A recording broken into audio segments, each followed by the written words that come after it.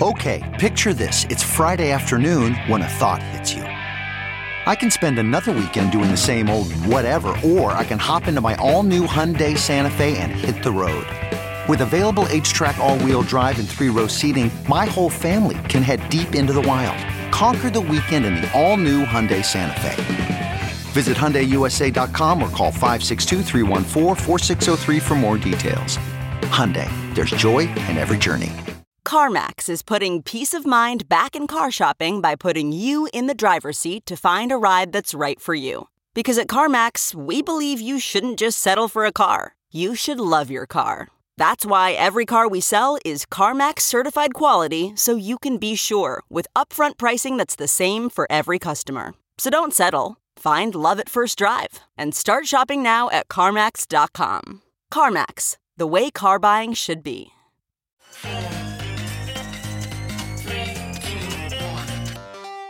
Welcome back to The Breakdown with me, NLW. It's a daily podcast on macro, Bitcoin, and the big picture power shifts remaking our world. The Breakdown is sponsored by Nexo.io, Chainalysis, and FTX, and produced and distributed by CoinDesk. What's going on, guys? It is Sunday, August 14th, and that means it's time for Long Read Sunday. Before we get into that, however, if you are enjoying The Breakdown, please go subscribe to it, give it a rating, give it a review, or if you want to dig deeper into the conversation, come join us on the Breakers Discord. You can find a link in the show notes or go to bit.ly/breakdownpod. Also a disclosure as always, in addition to them being a sponsor of the show, I also work with FTX. And finally, this week, I am thrilled to have Near as an additional sponsor. Near is a revolutionary yet simple Web3 platform for building decentralized apps. Designed by developers for developers, over 700 projects are now building on Near's fast, secure, and scalable protocol.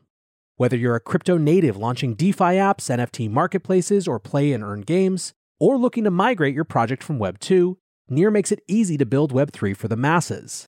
Near offers developers a variety of tools, resources, and support for building apps, empowering communities, and creating a more fair, inclusive, and equitable future. Start your Web3 developer journey now by visiting Near at near.org. All right, guys, so for this Long Read Sunday, we are staying in the realm of the geopolitical and the macro, but doing something a little bit different. Zoltan Pozsar is one of the most followed thinkers in macro. Currently, he's at Credit Suisse. On August 1st, he published a massive note called War and Interest Rates. Instead of reading the whole thing, which is very long, I'll be excerpting some key passages. First, the setup and the question underneath the whole piece. Zoltan's question comes from his meetings with hundreds of clients across Europe. The broad sense that they have, he argues, is that inflation is about to peak, and that because of that, we are near peak hawkishness from central banks as well. His concern is that this view doesn't properly take into account geopolitical risk premia. Quote, "The risk with this view is that it assumes a stable world with no geopolitical risk premia, where demand management is more powerful than issues related to supply, when in fact, we live in an unstable world where geopolitical risk premia are rising, and where supply-side issuers are more powerful than demand management." Zoltan's goal then with the piece is to highlight risks to this peak hawkishness view. So let's turn now to the background. Quote, "The low inflation world stood on 3 pillars. First, cheap immigrant labor keeping service sector wages stagnant in the US. Second, cheap goods from China raising living standards amid stagnant wages. And third, cheap Russian gas powering German industry and the EU more broadly. US consumers were soaking up all the cheap stuff the world had to offer. The asset-rich, benefiting from decades of QE, bought high-end stuff from Europe produced using cheap Russian gas. And lower-income households bought all the cheap stuff coming from China. All this has worked for decades until nativism, protectionism, and geopolitics destabilized the low-inflation world. President Trump's immigration policies to appease nativists has cost the U.S. 2 million jobs, which is driving the current labor shortages and wage pressures. COVID-19 changed labor markets further. Early retirements and other changes have exacerbated the labor shortages and increased wage pressures further. President Trump's hardline approach to China became a bipartisan stance that drove the imposition of protectionist tariffs on China, and what started as a trade war became a technology war. The U.S. went from tariffs on cheap goods to banning ASML from selling state-of-the-art lithography machines to China to ensure the balance of technological power remains in U.S. hands. President Xi's zero-COVID policy continues to frustrate the flow of cheap goods, causing occasional cardiac arrests in global supply chains and backlogs at ports. Trade and economic relations between the US and China became inflationary, in contrast to previous decades where US-China relations were deflationary. President Putin's efforts to make Europe dependent on cheap Russian gas in order to tip the balance of economic power in Europe away from the US were frustrated by the US sanctioning Nord Stream 2 last November. And President Putin's frustration with the shifting balance of military power in Europe, NATO, then spilled over into a hot war in Ukraine on February 24th, which supercharged the economic war. Both sides went nuclear quickly, economically speaking. The US weaponized the US dollar, and then Russia weaponized commodities. All of this, Zoltan says, leads to the new reality, the war economy, where heads of states matter more than heads of central banks. Within this framework, the policy objectives themselves are changing. Quote, central banks went from waging a war against deflationary impulses coming from the globalization of cheap resources, labor, goods, and commodities, to cleaning up the inflationary impulses coming from a complex economic war. Think of the economic war between the US, China, and Russia as something that will weaken the pillars of the globalized low-inflation world described before. The process will be slow, not sudden, but it will be certain, where ongoing economic tits for tats will have the potential to drive more and more inflation. Think of the economic war as a fight between the consumer-driven West, where the level of demand has been maximized, and the production-driven East, where the level of supply has been maximized to serve the needs of the West, until East-West relations soured and supply snapped back. If you see the special relationship between China and Russia in this context, you can see it as an alliance of resources that supplies the necessities the West needs to ensure social stability at lower ends of the income distribution. Think of Russia as a global systematically important bank of commodities, and China as a global systematically important bank of factories, that are the world's biggest producers of commodities and consumer goods respectively, providing two pillars of the low-inflation world we described above. By extension, Russia and China have been the main guarantors of macro peace, providing all the cheap stuff that was the source of deflation fears in the West, which in turn gave central banks the license for years of money printing or QE. But now that the pillars of the low-inflation world are changing, central banks are done with fighting deflation with asset price inflation and are now fighting inflation with asset price deflation.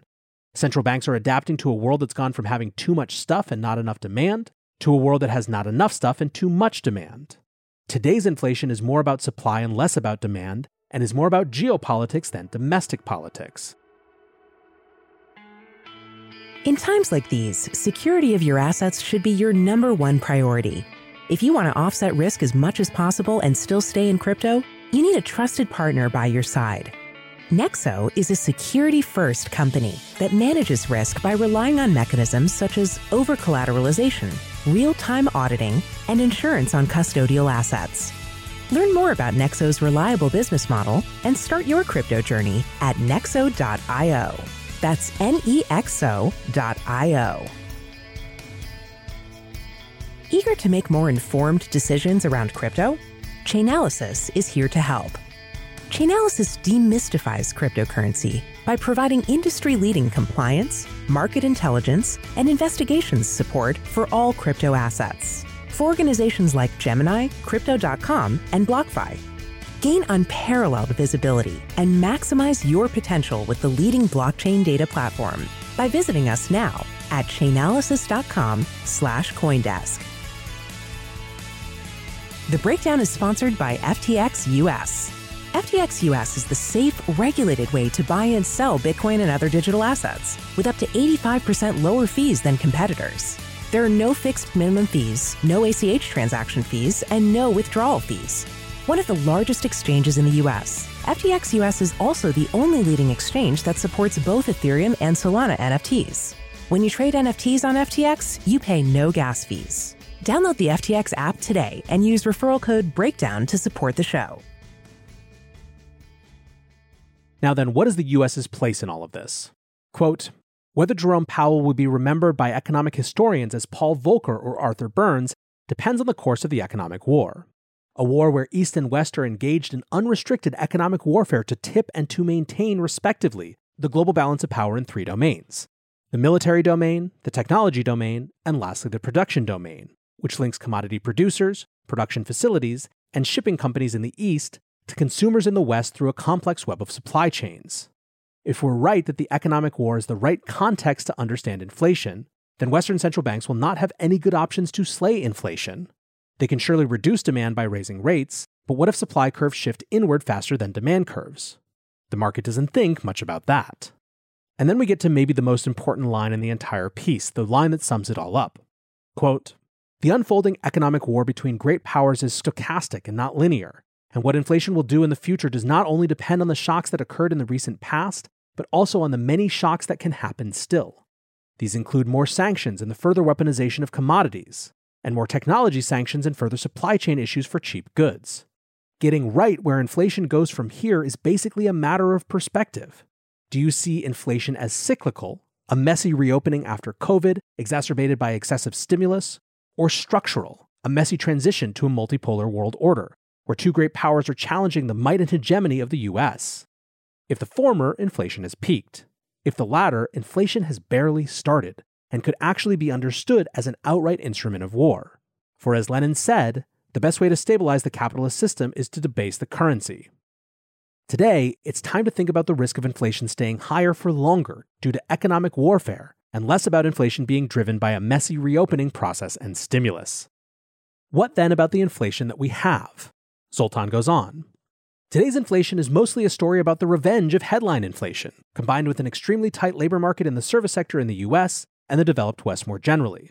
The tightness of the labor market is the result of protectionist immigration policies in the US or Brexit in the UK, and early retirements and much less global labor mobility due to the pandemic, and the revenge of food and energy prices is the result of the war in Ukraine. After decades of neglect, food and energy prices can't be stripped out to focus only on core inflation. Food and energy prices, basic everyday necessities, are especially dangerous in a structurally tight labor market. As workers demand higher wages not when discretionary items like TV screens and cars cost more, but when necessities cost more. Inflation today is simply everywhere. It's plain impossible to talk to anyone who doesn't complain about rising prices, or to read the financial press without articles about inflation. It's also impossible to have a client meeting where inflation is not the center of discussion. So what is to be done? Simply more of the Volcker-esque inflation breaking interest rates of the 1970s, right? Not necessarily, says Posar. Quote, "Perhaps the most unsettling parallel to the 1970s and early 1980s is the Fed's and the market's assumption that all it will take to break inflation is hiking interest rates with the resolve and determination of Chair Paul Volcker. Paul Volcker is no doubt responsible for the deep recession of the early 1980s. But we shouldn't assume that rate hikes and a recession are all that are needed to weed inflation from the system. Recessions can help but may not be enough, especially if Ray Dalio and Larry Fink are right and we are headed for stagflation, i.e. an environment where inflation is persistent whether there is growth or not." Zoltan points out that there were two additional things that helped Volcker. First, billions of dollars that went into the development of new energy projects in the late 1970s that led to the collapse of oil prices in the early 1980s. And second, Reagan firing air traffic controllers who went on strike, which Zoltan argues killed the institutional practice of linking wage increases to the rate of inflation. In this way, our moment is very different. We've just completed a decade of very little investment in oil, in part because we had been turning away because of ESG, and second, because shortcutting a wage price spiral isn't just about political will. Quote, "We have a bigger problem, a shortage of labor, particularly in services, which is due to a mix of factors such as tougher immigration policies to appease nativists, early retirements and other labor market changes driven by the pandemic, and extreme wealth gains sapping labor force participation on the one hand, feel rich, work less, and driving demand for services on the other, feel rich, spend more. It's a mess. It's easier to deal with the politics of wage setting than it is to grow people. Even in the matrix, that's possible only over time.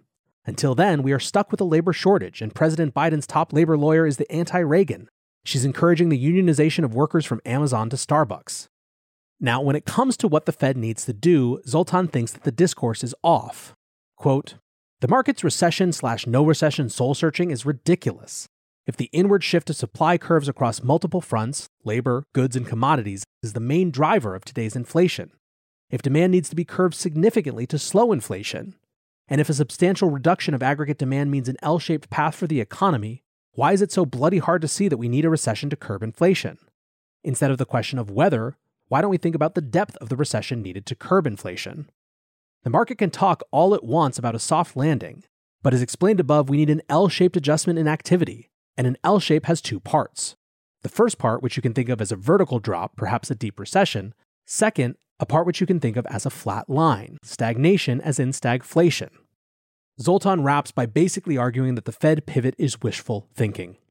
Quote, Once you go down the path of invoking Paul Volcker's legacy, you can't avoid making good on that promise. If you do, you damage the Fed's reputation irreparably. The risks are such that Powell will try his very best to curb inflation, even at the cost of a depression, and not getting reappointed. Between a deep recession and damaging the Fed's reputation as an institution, the deep recession is the lesser of two evils. The former is public service. The latter is public disservice.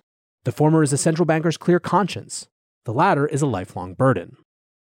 So I'm going to wrap there. I highly recommend that you read the whole piece. Hold aside all the specifics. The question at the center of it is basically, what if we're thinking about inflation in all the wrong ways?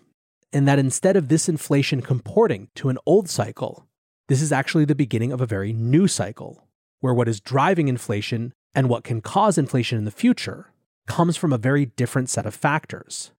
I think I probably run the risk of over-ascribing things to larger geopolitical contexts versus some of these more cyclical factors. But I think given how little that's the discussion in mainstream financial discourse, it's worth spending some time with the argument. Anyways, guys, a lot of food for thought on this Long Read Sunday. For now, I want to say thanks again to my sponsors, Nexo.io, Chainalysis, FTX, and Near, and thanks to you guys for listening. Until tomorrow, be safe and take care of each other. Peace.